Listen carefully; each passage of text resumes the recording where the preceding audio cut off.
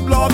It's fake democracy. We're going off the wrong way. We're going to have to stop. Critics of a secret wars. They can't expose them all. Okay, hi there. Welcome to the Cake Watch podcast. My name's Steve Bullock, and I am Chris Kendall. Almost as if we rehearsed it. And I used to be a negotiator for the UK in the EU. And Chris? So I'm currently working in the EU institutions and have been for a long time. But I've also spent part of my career working as a British civil servant. So I've been on both sides of the table, and that makes it sound as if it's always been oppositional, but of course it hasn't. No, absolutely. Usually there's been a flow from one into the other and back again, but nowadays, of course, it is oppositional, which is sad, but there you go. So this is the Cake Watch podcast. Chris, why have we called it Cake Watch? We're calling it Cake Watch because we both get really irritated by cakeism. Cakeism being the philosophy of having your cake and eating it. The philosophy espoused by Boris Johnson and adopted by all his colleagues, it seems, and it just really gets on my nerves. So we thought we would call it out, and that's what we're doing. There's something I forgot to do, which is to insert a disclaimer about me being here in a purely personal capacity. So that's my disclaimer. Actually, I've had the legal department on during this recording. The legal department have called me and reminded me to get you to do the disclaimer, actually. I'm here in a strictly personal capacity as well, but that's because I don't currently have an employer other than myself. Very good. Yeah. Do you want to have legal stuff over? Yeah. Do you want to have a quick... so do you want to have a very quick post-mortem on reactions to our pilot? Yeah, I can't believe people listened to it. That was the first reaction, which was, so thank you very, very, very much to everybody who gave up 45 minutes that they'll never get back to, well, not everyone listen, did, listen to the pilot episode. Yeah, some people only made it 5 or 6 minutes in, I have to say. But so we got all sorts of feedback. We got a 1-star review on iTunes, which was awesome. Bucket list ticked. It's breaking the duck. You can only get better. And but most people seem to be pretty happy with it, though. Several people said that they felt that it wasn't sufficiently sweary. Fuck's sake. Well, I thought what we could do is let's just front load that and call Boris Johnson a... and you're going to bleep that out, right, Steve? No way, that's staying in. No, you have to bleep that out. No way, that's staying in. You said you wanted naturalistic. It's staying in, Chris. That's great. Well, we have marked it as explicit in iTunes, so... We have. So we thought that what might be interesting is to... People like the detail. People seem to enjoy us talking about stuff that we know as practitioners. So rather than us sort of recapping the news and trying to be an information service in that regard, I think people are more interested in us getting into the weeds, talking about what we know as practitioners. And that suggests maybe taking a single issue and just going with it, running with it, chatting to each other and seeing whether we can sift any gold out of the mud. What do you think? Yes. Yeah, no, absolutely. So this week we thought transition. And this which isn't a transition, which we'll come to. Yeah, exactly. So and initially this was your idea, Steve, so I suggest you do the first intro and then we get into it. How's that sound? Well, I think that's great. I mean, I think that we've got the transition period is a really great thing because a really great example of cakeism going on here because the position of the EU27 has always been that the UK, if it wants to, can request a transition period. I think the Parliament initially put 3 years maximum on it. Everybody else was always talking about until the end of 2020. This is kind of known, and it was said from the very beginning that the EU27 would be open to this. They didn't see any kind of concerns with it, but that it would be an all or nothing transition, because otherwise they would have to transition twice. They'd have to transition into a transition which had significantly different rules and opt-outs, and some things applied and some parts of the acquis didn't apply, and there were special rules for this thing and special rules for that thing, but then the rest of that part of the acquis would apply fully, and so on. And the point, the reason that the EU27 were open to this from the beginning is that that this would mean that you only have transition once. You have transition at the end of the transition period. But having to transition into the transition period means that it would be completely pointless having it. Well, you're just sort of doubling the administrative and economic and regulatory cost of doing it, and hassle. Now, what's really interesting about this? Exactly. No. Measure twice, cut once. Oh yes, exactly. The other way around. No, but the remarkable thing about this, so it's largely, with some very, very tiny exceptions, the Commission's come back and proposed exactly what the UK asked for, and the UK government and the Brexit River have gone mental about it. Yeah. As if it's some sort of terrible betrayal, which I think just goes to show. It just goes to show this sort of adage that we'll get into why, but it just goes this adage that it's like a spoiled child. It's pointless giving them what they want because they'll only want more anyway. It won't be good enough, Well, I have a theory, Steve, which I've just literally this second dreamt up. So I'm gonna run it past you. So what? I say I've only literally just this second dreamt it up. I have for many years been conscious that we are prisoners of language, and we have a real problem, which is that when we talk about the EU, but when we talk about most things in life, but especially when we talk about the EU and the UK, we use words, we use phrases, we use terms, but we haven't clearly defined what the terms are, and so you get words like federalism and democracy and sovereignty and bespoke and transition that are bandied around. Deep and special. Yeah, they're bandied around by British media and British politicians, but nobody's ever sat down and clarified precisely what is meant with these fancy-sounding terms and what they mean to the people using them in the UK context. It's often completely different to what is understood in Brussels or what is used in Brussels, and transition is one of these. So the transition that is being proposed in Brussels, which we'll get to, is not what the UK side mean by transition, because it's not a transition. It's not a transition. No, there was a very good David Allen Green thread about this on Twitter where he says, well, look, you shouldn't call it a transition period because you can't have a transition unless you're going from one thing to another. A transition is literally, and here my classics education will finally come into some use, is a journey across. It's a journey from one place to another place, but we don't know what the other place is. We have no idea what the end state is.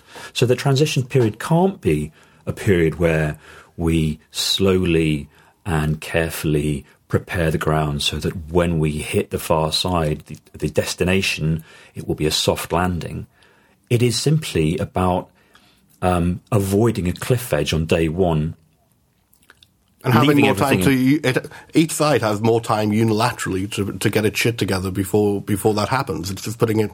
Well, it's been treated as a period during which the future status of the relationship can be finalised. But the thing is, again, as David put really well in his thread, and which was picked up by a number of experts, including the former Director General of the Council Legal Service, you can't have a transition period unless you've got a final withdrawal agreement in place. And the reason for that, I mean, there are a number of reasons for that, but not least is the fact that the transition the transition conditions, the conditions for transition, the parameters for transition will be an article in the withdrawal agreement. And yes, of course, yeah, exactly. And that's how it's been presented, for example, in the Commission's position paper. So the Commission, on the 7th of February, published a position paper, which was very interesting. It was following a row that had already blown up after Barnier gave a press conference about transition at the end of January. And what the position paper is effectively part of the draft agreement, which is quite unusual, I would say almost unprecedented in my experience, to take a draft section of a document that is currently in negotiation and publishing it. And, yeah, absolutely. I mean, it's extremely unusual, yeah. Yeah.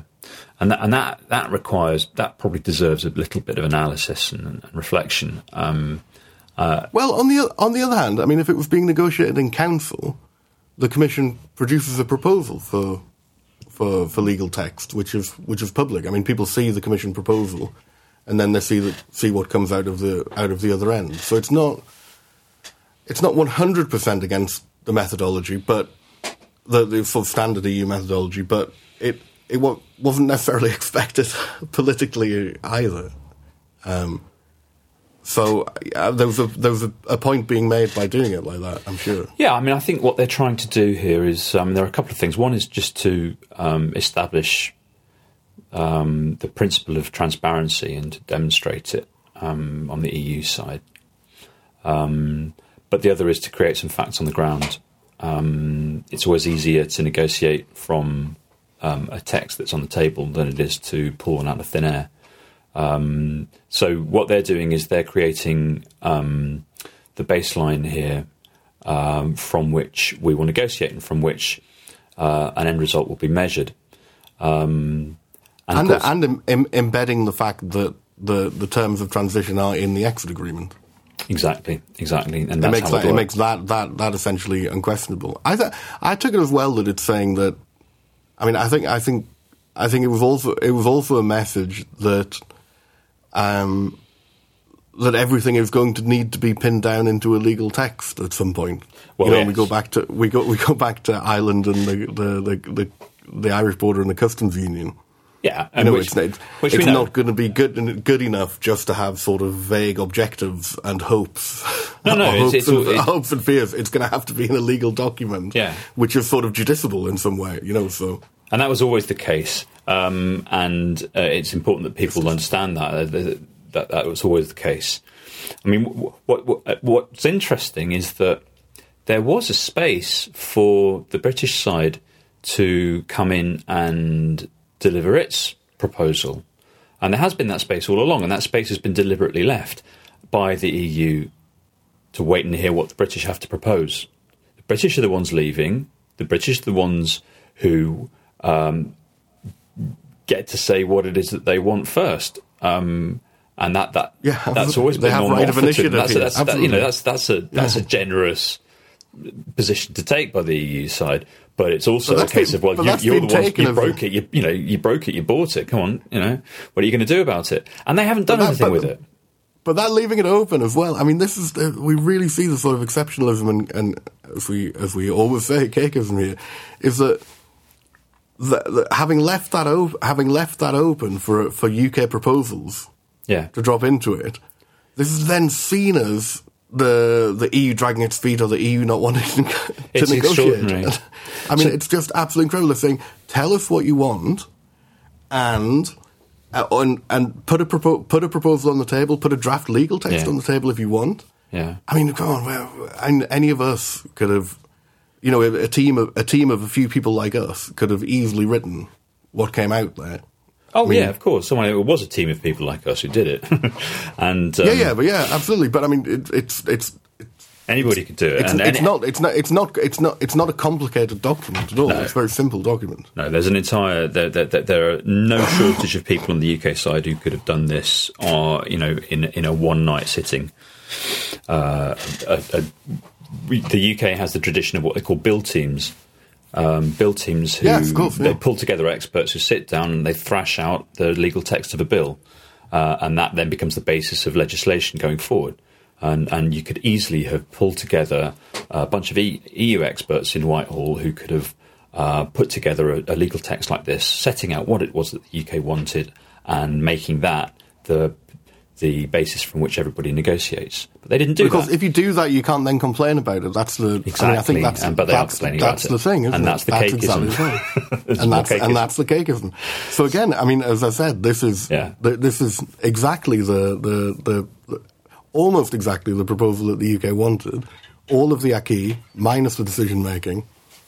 And the huge cries of bullying. I mean, was it Digby Jones accusing the UK of the EU of bullying the UK over this? Yeah, and the ultras are going absolutely apeshit about it. Yeah, it's like one rule for them and another rule for everybody else. But I mean, whatever the EU does here, it's going to be painted the villain by the Brexit side, because they have to do that, because they don't have any other. They've painted themselves into that corner. We have a phrase in a French phrase that is used in the context of negotiation and in the context of policy making, which is occuper le terrain, to occupy the ground. And that's what Barnier and his team are doing here. They're occupying the territory. They're doing that, having left it open to the UK to do that, and having had them not occupy the territory. It wasn't an aggressive, proactive, hostile move. It was something that had to be done, because also in the EU, nature abhors a vacuum. Yes, indeed. Absolutely. Very, very much so. Yeah. So if you heard some creaking in the background there, it's because my mum just came in with a cup of tea. How's that for a flashback lovely. to teen years? Yeah. No, it's half term and I'm back in the UK with my kids, and I'm having a cup of tea served up by my mum. Lucky I'm me. extremely jealous, actually. I'd love a cup of tea. I should say this is far too early for me to be talking to other human beings. So you'll notice that there's less giggling in this episode of Cake Watch, because, well, frankly, things are much less funny first thing in the morning in my experience. So. But we're both angry, as usual. Should we cut in now to have a message from our sponsor? Yeah, let's. So Cake Watch is an entirely non-commercial proposition. We're not paid by anybody to do this. We're not asking for money from anybody to do this. And we thought that left a sort of gap where we could have a sponsor who isn't paying us. So this is very unusual. And what we thought we could do is that we could ask groups, anti-Brexit groups, local, national, whatever level, if they would like to sponsor an episode of podcast. And our first sponsor is Best for Britain. So, and we're going to do exactly what other podcasters do, and we're going to read out word for word what the message from our sponsor is. Would you like to do it, Chris, or shall I? You do it. Shall I do it? Yeah, go for it. Okay, I'll go for it. This episode of Cake Watch is sponsored by Best for Britain, the organisation asking people to pledge a tenner to defend the right to fight Brexit, and then to work together to stop it. After the attempted mauling by the Telegraph and Mail, Best for Britain launched a crowdfunder, and George Soros pledged to match fund donations that are less than £100 and up to a £100,000 limit. Best for Britain is one of the loudest and proudest organisations fighting Brexit. So there we go, that's our sponsor, Best for Britain, for episode 1 of the Cake Watch podcast. And what a great sponsor. We love Best for Britain. They are absolute legends. And they are. George Soros, there's a great piece in The Guardian, which, surprise, surprise, it's in The Guardian, saying how George Soros is the 1% the way the 1% ought to be. And I agree with that. Yeah, absolutely. What a great man. And thank God for people like him who have principles and are ready to stand up to this kind of bullshit that we're getting from the Leave side. And I think bullshit too, isn't it? Let's face it. And I think it's a measure that after this entirely transparent donation to Best for Britain, which is an entirely transparent organisation, after there was the furore about this, and I think it's fair to say thinly veiled anti-Semitism around George Soros, and going Hungarian on his ass. That his response to that wasn't to run away or shut up. His response was to pledge more money. Yeah, double down. I think it's just absolutely fantastic. To be honest, well, I think it's just absolutely wonderful. Though. I mean, it's a highlight of the last week for me that this attempt by the rapidly fading influence of Nick Timothy to intervene on behalf of the Brexit ultras again has just been totally, has been an absolute total own goal. I find it utterly hilarious, to be honest. Yes. I mean, it's failed in every respect. It's made the newspapers that ran it look bad. It's made, I think the best thing about it is it's made May's ex, strategic genius, the person that she couldn't take a decision without, be shown to have just really appalling strategic judgment. Yes. And I think not as if we didn't know that already. No, but I think this is the kind of explanation for how we got to where we are. Is that somebody with such appalling strategic judgment, exactly, with a plan that was rather obviously going to backfire horrendously. I mean, it's just, so there we go. The election backfired horrendously. The Conservative manifesto backfired horrendously. And hard Brexit is backfiring absolutely horrendously. So good on them. And good on Best for Britain for not just lying down and taking this and for fighting back. Absolutely. Really, really good on them, and well done to them. And if you haven't donated to their crowdfunder, please, if you want to do, knowing that one of the world's richest men will match fund whatever you donate. And what we'll do is we will put a link to how you can make a contribution. We'll put a link to that into our show notes, which will be underneath the episode on the website. The website is Cakewatch with a dot between the T and the CH. CAKEWAT.ch. You see what we did there? Yeah. Well, I was quite pleased with that. No, I think I was very good indeed. Yeah. That wasn't my idea. So yes, we'll absolutely do this. And for any other anti-Brexit groups out there, just DM me or Chris, and we'll try and line people up and do the same for you if you'd like us to. Yes, with great pleasure. Excellent. Meanwhile, back at the podcast. Yeah, back to transition. So back to transition. I don't know what you want to do, Steve. I actually sat down and read the Commission position paper. That's the length that I went to for this podcast. Lordy. And I thought it was quite interesting. It was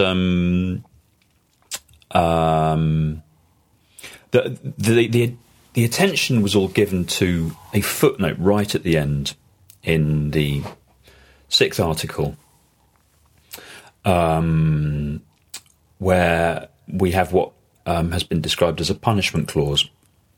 This is where the bullying comes from. This is where the vicious, horrible bullying EU thing comes from, isn't it? Exactly. In a footnote. I have to say, footnotes are commonly used to bully people, in my experience. Yes. It's a primary medium throughout history, is the footnote for the bully. Yeah. It's the weapon of the scoundrel, the footnote. Well, last week, Steve, if you remember, I referred to a blog post that I'd written back in 2016, before the negotiations started, where I outlined what how a negotiation could and should work from my experience and my perspective as somebody who's been involved in a few on the EU side.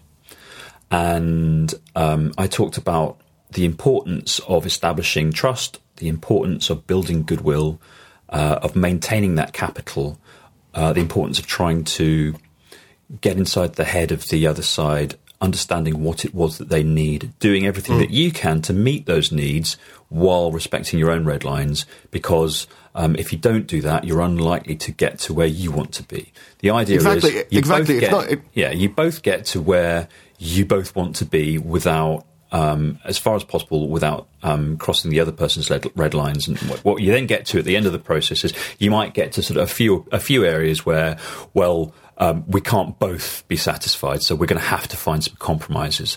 But on the rest of the stuff, we're all happy. We've all given each other what we want. We're all good to go. That's how a negotiation normally works. And it's very important that this isn't.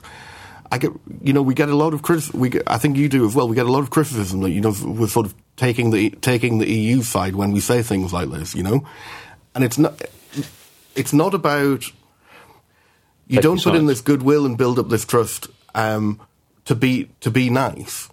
It's about getting results. Yes, exactly. That's the best way to get results. It's the grown-up way of doing it. It would be exactly the same if you were going into mediation because you were getting divorced or you had some other sort of problem. A mediator is there to help two people who are emotionally unable to see past their noses. But when you're a grown-up international organisation or government, you should be able to do that. And what's the problem that we've had right from the beginning is that the UK side has presented this in terms of a zero-sum confrontation. And yes, exactly. Again, to repeat myself, while that we're all used to that, we're all used to the way in which Westminster talks and the way in which the British press talk, the understanding was that in real life the grown-ups would be running this show and would be doing it properly. And the shock has been that they're not. The shock has been that they're also buying into this confrontation, this zero-sum oppositional mind frame. And that screws up the normal rules of negotiating. And this is where I move to my next point, which is that does happen this sometimes. Is on the punishment clause. We'll keep on the punishment clause. Yeah. No. So that does happen sometimes. When that happens, in a negotiation, the junior party always loses out. So very rarely do you have two entirely equally positioned, equally strong partners negotiating with each other. Usually there's a senior partner and a junior partner in terms of weakness and strength. And it's been perfectly obvious to absolutely everybody right from the beginning that in this negotiation, the UK is the underdog. The UK's got far more to lose. And it's the demander. It's the UK that needs stuff out of the EU. Yeah. So the EU needs comparatively little from the UK. It's not that the EU doesn't want a good deal. It does want a good deal very badly, and it will be harmed by a bad deal, but much less so than the UK. So where a negotiation then moves into moves from being that consensual approach, that cooperative approach to finding a solution that works for everyone, into a confrontational zero-sum approach where there are going to be winners and losers, the winner's likely to be the party that has least has least to lose, or is least likely to suffer from and that's very obviously in this situation that's the EU side. So the way to avoid getting into that situation is by really very carefully being very sparing in spending your capital, and your capital is goodwill, your capital is trust. If the more goodwill you spend, the more trust you expend during the early stages of the negotiation, the more likely it is that when it does come to the crunch, you're going to be losing out. And unfortunately, this punishment clause is exactly what we predicted. This is exactly that. What we're seeing with the punishment clause is the big party, the bigger party, the more senior party in the negotiation, flexing its muscle, and it is. I mean, it's not. Go on. Do you think it's even that? Do you think it's even that though? Because I mean, any agreement, any treaty has to have a mechanism for what happens if one or either side one or either side breaks the terms of it. Well, it does, but So- as everybody's been saying, sorry, go on. I mean, the EA has this sort of sanction system. So you're quite right. Switzerland does as well. I mean, I think what you're seeing in terms of the goodwill is the fact that this footnote was put on the table publicly. Yeah. It's not the fact that it exists. It has to exist in a it has to exist in a treaty. Well, the point has been made that you could rely on the court. You could rely on the courts. You could say, well, look, where there's a dispute, our dispute resolution mechanism will be that we will refer the matter to the courts, and you might refer to you refer the matter to the Court of Justice. And if everybody had been getting along famously and there was a good deal of trust and goodwill, you might even have had a situation where you could have had some kind of third-party court to which, like the EFTA court, What happened was goodwill burned, trust burned, everybody looking at the way in which the UK has been behaving throughout this negotiation, where they say one thing to the EU side and then say another thing back home to Parliament. There's constant flip-flopping. And naturally, the EU side says, well, we're not going to wait for the Court of Justice to rule on this. And naturally, we're not going to leave it to the UK courts to decide. We need some kind of mechanism, because we're talking about a period that's less than 2 years. We need some kind of mechanism so that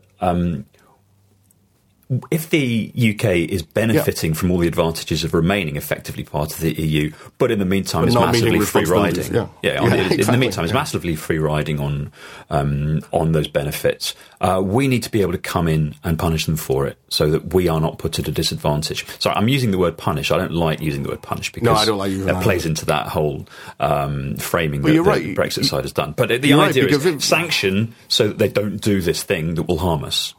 And you're right, because if there was the trust and confidence, particularly that there was going to be an agreement afterwards, it wouldn't be necessary in the same form that it is, because there would be time for judicial proceedings, which would then lead to some sort of response in the future. The point is that if there's judicial proceedings in 21 months, there's not going to be time to have sanctions that reflect the contravention of the treaty in time, because it's going to have run out, and there's going to be a new treaty on a future relationship in 2 years. I still think is, or at least in 21 months, is pretty unlikely. I think, but people still seem to be working on this assumption. So I think that's the argument for it.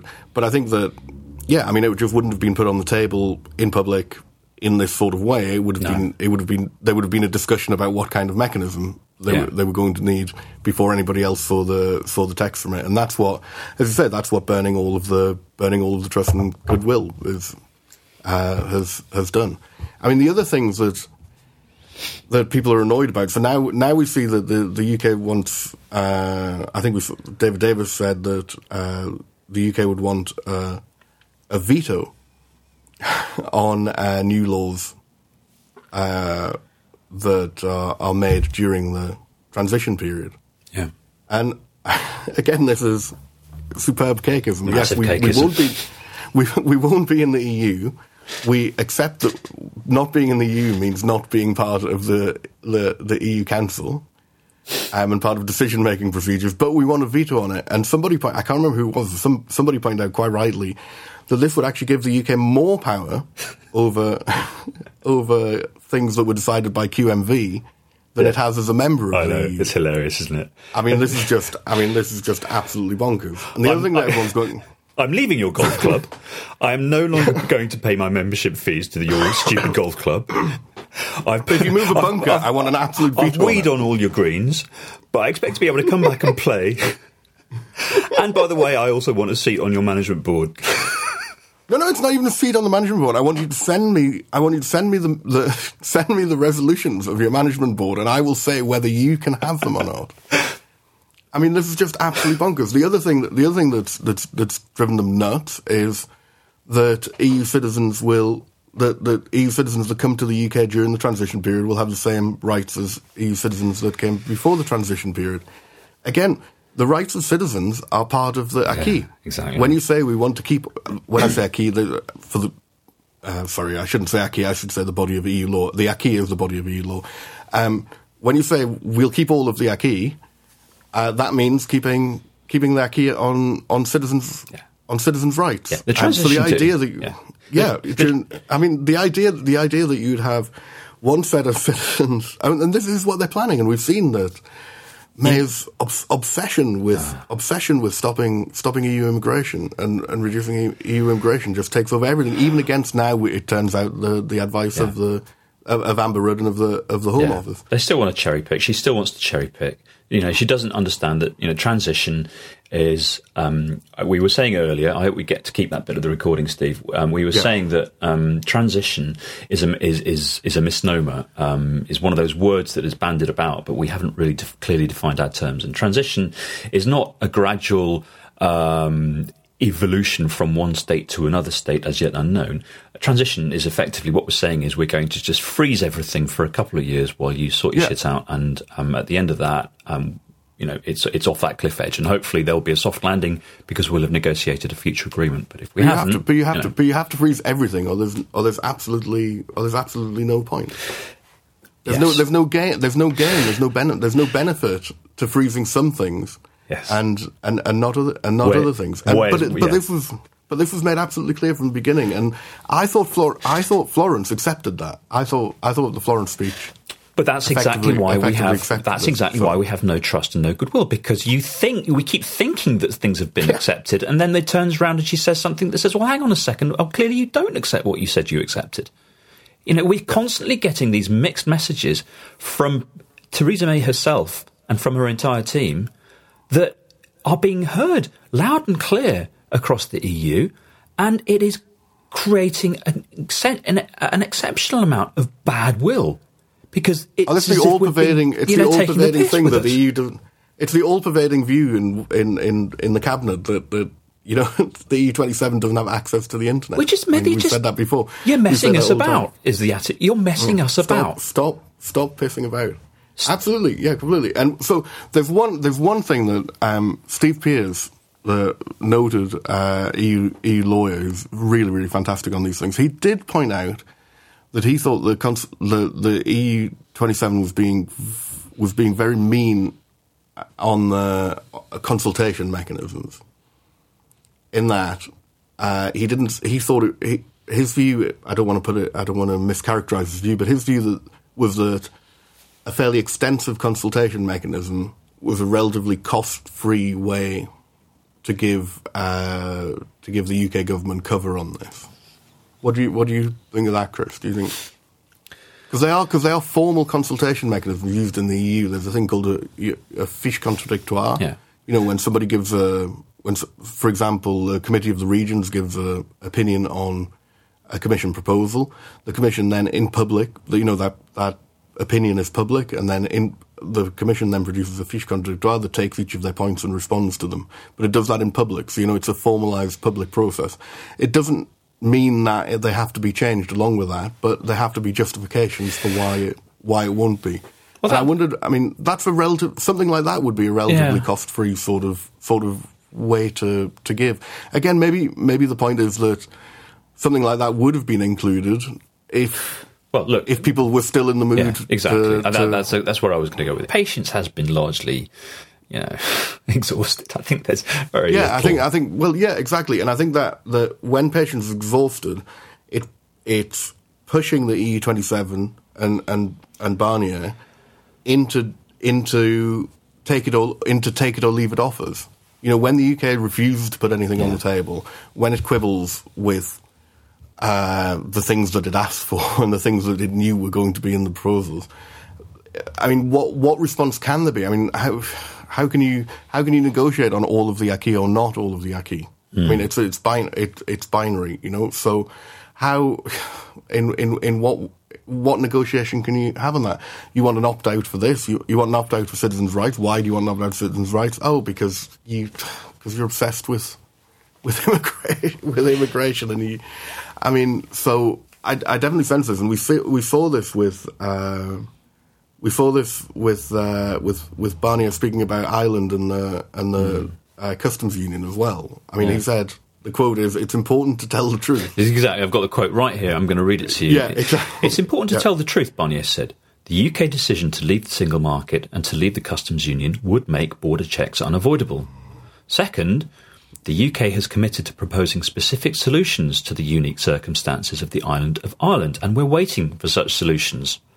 The third option is to maintain full regulatory alignment with those rules of the single market and the customs union, current or future, that support North-South cooperation, the all-island economy and the Good Friday Agreement. It is our responsibility, the European Commission, it is our responsibility to include the third option in the text of the withdrawal agreement to guarantee that whatever happens, there will be no hard border. You know, because you guys said there would be no hard border. So we have to include every possible solution to there not being a hard border, because you guys said there would be no hard border. Yeah, you've got to. And I think you could, on that whole quote, I think you could then add, on the end, it's important to tell the truth again. Yeah. I mean, because that was actually the point of that whole thing. You cannot keep fudging it. You can't, exactly. So I wanted to talk a little bit about transition and what that means, and moan a bit that we're only talking about transition and we're not talking about extension, because transition, as we've discussed and as we've seen, effectively says, okay, we're going to continue with the status quo for another nearly 2 years, difference being that you no longer get a say. That's effectively what that is. Yeah. In which case, it really makes no difference at all from an extension of Article 50 for another couple of years. The only difference is that under transition, as opposed to extension, you get no say. With extension, we'd be staying in the EU for a little bit longer, and we would still effectively be full members and with all the rights and responsibilities that brings. Nobody's talking about extension. Well, some people are. I mean, some people are advocating this. I think John Liss has been advocating this. I mean, on the Remain side, of course, we are proposing it because, of course, that's what we want. Because, of course, what it also does is extend the window for us to escape from this mess, which is exactly why you're not hearing about it from anybody else. So Jacob Rees-Mogg and co can whine and moan and sob that this would be what are they calling it? Vassal state. Vassal state, yeah. But it would be a vassal state for these 2 years. But I mean, there's a very easy solution to that, Jacob, which is that you extend Article 50. But of course, they don't want to do that because they know that anything like that vastly increases the chances that they will lose their precious Brexit. So what's the problem with extension? It's common. It's become an absolute orthodoxy on all sides to say, yeah, EU27 would never agree to extension. I mean, it's just everybody just says, yeah, but it would require unanimity and it's impossible. Because my view of it is that if it was for reasons of democratic process, I think there's every chance of an extension. I think it would be very hard for EU27 and for Council to say to the UK, okay, your Parliament's decided that you need a referendum on this deal. Screw you guys, you're out. We don't give a shit about your Parliament or your referendum. I just don't think that's how it would work. I think at that point, if there was a democratic process to go through, or Parliament calling a halt to it, or calling a referendum, then I think EU27 would agree to a limited extension. What I think they wouldn't agree to is a government saying, "Oh Jesus, we've cocked this up something rotten. We're absolutely screwed. We haven't built any lorry parks in Kent. Go on, guys, give an extension, or we're screwed." That's what the assumption is against. Again, I think if UK government asked now for an extension, I think there would be many open to it as well. Do you think that as well? I think so. Yeah, I do. I do think so. I think there is a good deal of concern about all of this, about the energy that's being wasted on this. But there just isn't this desire to punish the UK. I think that there is a desire to make sure it doesn't keep happening. So expect there to be all sorts of strings tied to extension or revocation of Article 50, because we want this term, there's a nightmare to end at some point. But Well, Jean-Claude Pires says that there's no provision for conditions to apply to a revocation. There's Jean-Claude Pires, he was head of the Council Legal Service. Yeah. He's been saying some really interesting things. So he's definitely worth a follow. We'll put him in the show notes too. He's been saying some really interesting things that have not been getting an awful lot of notice, it seems. So he's definitely somebody that should be followed. I mean, extension of what the UK government should be going for. And it's what we should be going for, because transition is fraught with danger. And, transition, as currently formulated, and as it's likely to be, will be entirely contingent upon us concluding a withdrawal agreement in the next 6 months or so. And while we probably will, there is... as I think David Alan Green said, a non-negligible chance that we won't. Yes. Because there are a couple of really thorny issues. One is Theresa May's obsessive problem with treating EU citizens decently. And the second is the snafu in Ireland, where they say one thing and mean another. And unless that can be pinned down really soon in a way that will not suit all parties, someone's going to end up disappointed, and it had better be the headbangers and the DUP, or we're not going to get a transition agreement, and we're not going to get a withdrawal agreement, and we're going to get a hard Brexit. It's just so clear how the thinking, how the muddle-headed thinking, to quote Ivan Rogers, was on this, is that you know that people have said, oh yeah, but it'll be for we'll have a transition period, and then it'll be for the future agreement. So we've got loads of time to sort this out. And we haven't got loads of time. Said, you haven't got loads of time. It has to be in the withdrawal agreement, because we know there's no fucking solution other than this one. So it's such a childish approach, It's so just obvious Heffalump trap that they've fallen headlong into. I wanted to, just before we leave transition, I wanted to look at the EU text, the position paper, and pull out two little gems. The first is in they're both in the third paragraph of this text. We'll put a link to the text into the show notes. In para 2 of the third article, for the purposes of the treaties during the transition period, the Parliament of the United Kingdom shall not be considered to be a national parliament. Okay? Para 5 of the same article, during the transition period, the United Kingdom shall not act as a leading authority for risk assessments, examinations, approvals and authorisation procedures. Okay, these two, I had to laugh at these two. The first is... For the purposes of the treaties, the Parliament of the UK shall not be considered to be a national parliament. That just made me laugh. But also, people won't know, but there's a thing in the EU called a non-paper, which is a paper. Yeah, it's a non-parliament. But it's not an official. It's not an official position paper. It's a kind of discussion paper or putting ideas out there. But it's called a non-paper. Yeah. And as a result of this, we sort of have non-meetings about non-papers, and now finally we have a non-parliament. But what that's doing is drawing attention to the fact that prior to the transition period, i.e. during the UK's membership, the UK's national parliament had a role in all of this and was significant. Yes, exactly. It's not as if we didn't have some kind of control, but of course after Brexit we won't have any control. And the second one... just on that, I had a big discussion with someone on Twitter the other week about the European Scrutiny Committee, and saying... Yeah. When they were saying, yes, but all this gets through with no scrutiny whatsoever. And I was saying, I think Bill Cash would be pretty pissed off at you saying that his committee doesn't let things through without any scrutiny. And then they started saying, maybe we should talk about that at more length sometime, actually, because it is interesting. Basically, the European Scrutiny Committee, everything the government agrees to, before it's agreed to in Council, the European Scrutiny Committee has to sign off. All I'll say Yeah. And what he then and what the person I was discussing it with then said is, "Oh yeah, but ministers have an override if they want it." And I said, "Yes, but that's not the EU system. It's the UK system that allows ministers to have an override." And actually, the whole thing is a massive pain in the arse for the EU system. But 27 member states sit around waiting while we do this because they have respect for the national parliament. What I was going to say was the three most feared and hated words in the Parliamentary Scrutiny Reserve comitology system is UK Scrutiny Reserve. It's like, oh no, we'll wait another 3 weeks by the end of the year. Exactly. Absolutely.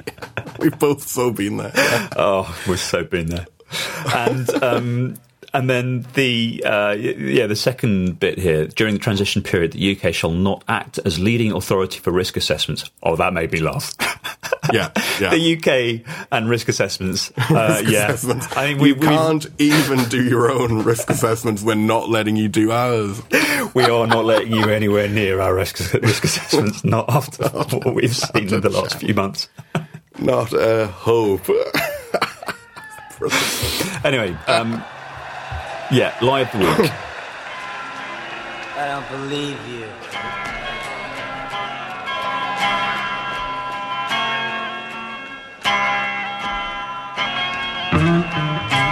You're a liar.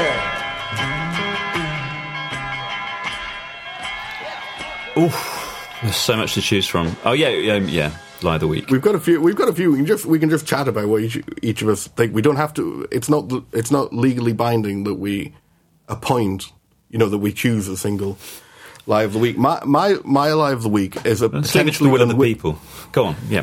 My lie of the week is a potentially unwitting lie. It wasn't necessarily known to be a lie at the time, but everybody predicted that it was, and it has turned out to have been untrue.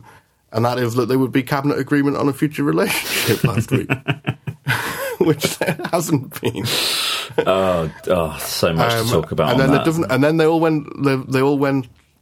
on an away weekend, right? Oh God! I had the idea that they should have just got Remainers and Leavers in the cabinet to play paintball with each other. Maybe Theresa May just fed them whoever all wins the chicken paintball lasagna and they've all come down with salmonella or something. I don't know. Chicken lasagna. Who does chicken lasagna? Theresa May. But yeah, they should have just gone paintballing or laser questing. Yeah. That's showing my age. Whichever side won got to decide what the policy was. That would have been ideal. I would like to have seen them all take part in a massive Mario Kart battle. Oh, yes. You could have even had four, because you have four-way split screens on Mario Kart, don't you? So you could have had, hard levers, soft levers, hard Remainers. Yeah. There's a whole. This would have been great. So anyway. I think that's what, I think that's one of them. I think there's some things happened last week which I think will turn out to be a lie, but I'm not going to mention them now. Yeah. Because they might not. But when they turn out to be, I'll say, remember, this is what I was talking about in episode 1. There was David Davies. Being assaulted by pro-EU protesters. These poor people standing there, dressed in T-shirts and flags. Wonderful, fantastic people that we support wholeheartedly. He's standing there in their faces, hectoring them, and then telling them that they're about to be reported for assault because they stood there. But yeah, so that seems to have been that he then said that a flag touched him as he walked past it. He got the lurgy. He got the EU lurgy. And that was assault. And this is just absolutely right. What are you going to report them for? And who to? I mean, just marvellous. I really wish he had. I'd love to see the court case. I'd crowdfund that court case. Of course, but I think that's the sword of Damocles being held over all of these threats. Is the second that you go after, you go after anybody on any of this, you've got just a whole huge host of people ready to crowdfund some sort of justice for Remainers with Jolyon Maugham at the helm, leading the charge. Any other lies that we want to mention? We had Marcus Fish on the US-Canada border saying that trade was absolutely frictionless and nothing was ever stopped. And then you had, just fantastically, who was it? It was Ali Renson of the Institute of Directors, and is it Samuel Lowe? Basically saying that's not true, and we know that's not true. We're not, and him going yada yada yada yada yada, Yeah. which was just absolutely Unbelievable. absolutely fantastic. I mean, that's Brexit in miniature, In a isn't it? nutshell. You know, the In a puerility. Nutshell, nutcase, more like. Yeah. Just Yeah, shocking. I mean, so I thought that was absolutely, and I have to say that Ali Renson is upsettingly not anti-Brexit. I mean, she's outstanding on trade and not what I would call a Remainer at all. Though. So it wasn't even that there was some one of us coming out and saying that's bollocks. This is just pure expertise, understanding, and knowledge. So yeah, there we go. Okay. So yeah, another week of cake, another week of live. We want to say something about now. We have a letter here from a Mrs. Trellis of South Wales. I've always wanted to say that. We actually don't have a letter from Mrs. Trellis of South Wales. We were going to write a fake one, so that it looked like people had written in with questions, but actually we didn't get around doing that, and we didn't get around to putting out the hashtag really either. But we want to for next week. What we'll do is we'll let you know what we think the theme is going to be, and you can then tweet with hashtag AskCakeWatch, and we'll try and answer the question. But we're putting a caveat on this: is we don't know everything about the EU, and so largely technical, questions of technical minutiae are probably best answered elsewhere rather than in the podcast. What we're going to use this segment for, really, I think, to be honest, is we hope it'll spark some interesting questions that will help us shape our discussion. There'll be little hooks on which we can hang a discussion which we hope will be informative and useful. Yeah, absolutely. And I mean, the kind of question that I think would be really useful is, what do you think the UK government or the EU27's problem with this issue is? Why do you think they're acting like this, and so on? That we can, can discuss non-Googleable questions. We're talking about. What's the EU thinking here? How what's the dynamic in Brussels? Where do the member states come in on this? That kind of, if you've got interesting questions like that can help us shape our discussion, that would be great. Well, we've now been so prescriptive about the kind of question we want that we could just write our own and make up people. Yeah, but let other people and say do that the work. Mrs. Trellis sent us it. Well, no, okay, we have to give some sort of veneer of participation, don't we? I suppose it's the modern way. It's the people's will, Steve. It's the people's will. The will of the and people. Will's people. Excellent. Well, I think that's another week of Cake Watch. Yeah, let's wrap up with a quick reminder of our sponsor, Best for Britain. You want to go and put some money into their fantastic work. It'll be doubled because George Soros is going to take that money and he's going to what is it? He's going to mirror it. He's going to match it. He's going to match it. He's going to make it double the delicious anti-Brexitness.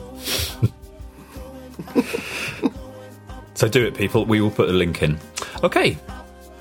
Thanks, Steve. Oh, thanks very much, Chris. See you next week. See you next week.